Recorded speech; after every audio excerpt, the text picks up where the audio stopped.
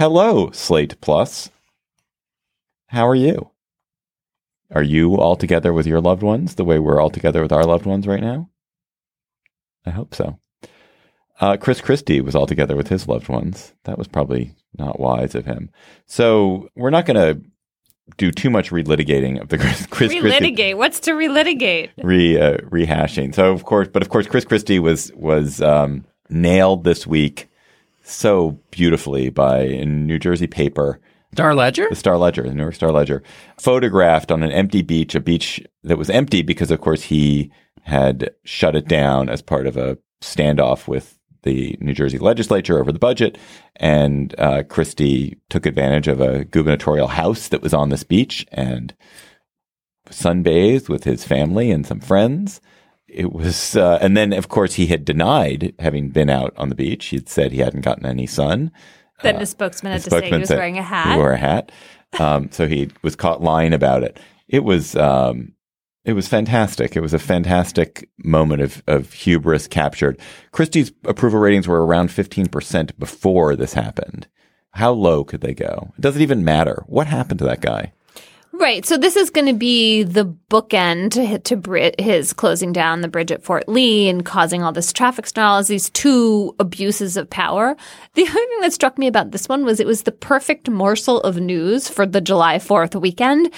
It was instantly understandable what it was. Everyone was outraged, and it kind of gave everyone something to be pissed off about that was essentially, well, it wasn't meaningless because the shutdown of the government in New Jersey and the beaches for everyone else was a real thing. But Christie's just overweening hubris and his incredible political stupidity. But also, I don't know if I think he just doesn't care anymore, right? Like no one who thought they had a political future would do such a thing. So he doesn't think he has a future. So he was on the beach for the day. Another bookend I would offer with this is you'll remember when the Hurricane Sandy hit in 2012 was a high point for the governor in his career.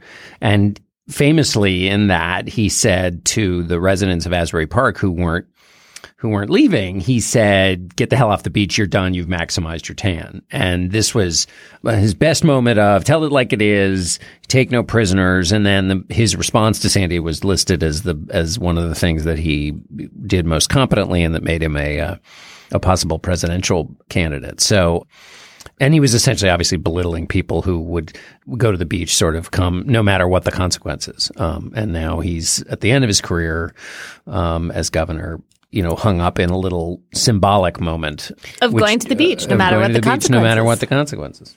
So he'll become, I assume, a Fox News pundit or something, get paid a lot for that, and then lobby or something. What will he do? Yeah, he really likes power. Yeah, it's true. I don't know lobby. Lobby what? For who? Eventually, though, I don't know. How long is he now in Anthony Weiner territory of being totally radioactive or more No, not at all. No, because I think... Well, because he's not been charged with the crime. There is that. He is also appealing in the way he conveys things and and it's just in the moment appealing in a way that Anthony Weiner was not. Was never. I will miss Christie. He'll come back in some way, shape, or form. Do you guys think that does Trump make it easier for people to be eccentric politicians now? And sort of straight talking. I mean, I was thinking of this when we were talking to Hickenlooper, who's kind of a weirdo. In a nice way. A very adorable weirdo, yeah. Does the fact that Trump is the way he is, help them or does it hurt them? I think it hurts them in the short term because in the short term, there's the David Axelrod theory that the next successful presidential candidate is like an antidote. But in the longer run, in terms of all the norms that Trump has eroded and the room he's made for, not being a politician, for talking in ways that seem like completely unaccountable, yeah, I think there'll be room for that. I don't know what the timeline is, but I think he's actually made it easier because people can say he's Trump, but with restraint. And you would get what that means. Like and people would be hungry for that. Right. People would be psyched for that. They're like, we like the candor. We like the not packaged buying into all of the norms that hurt people. Right. Because but he's restrained. And so he's not going to, break all the norms that keep civilized society or whatever they decide to say. So it also depends on who it is. Right.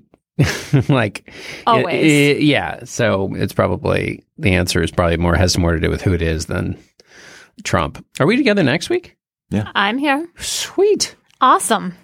Listeners are going to die of delirium. How about They us? probably won't even notice. We won't die of delirium. It makes me very happy. All right, Slate Plus. If you've died of delirium during the week, have your next of kin notify us. We'll send flowers.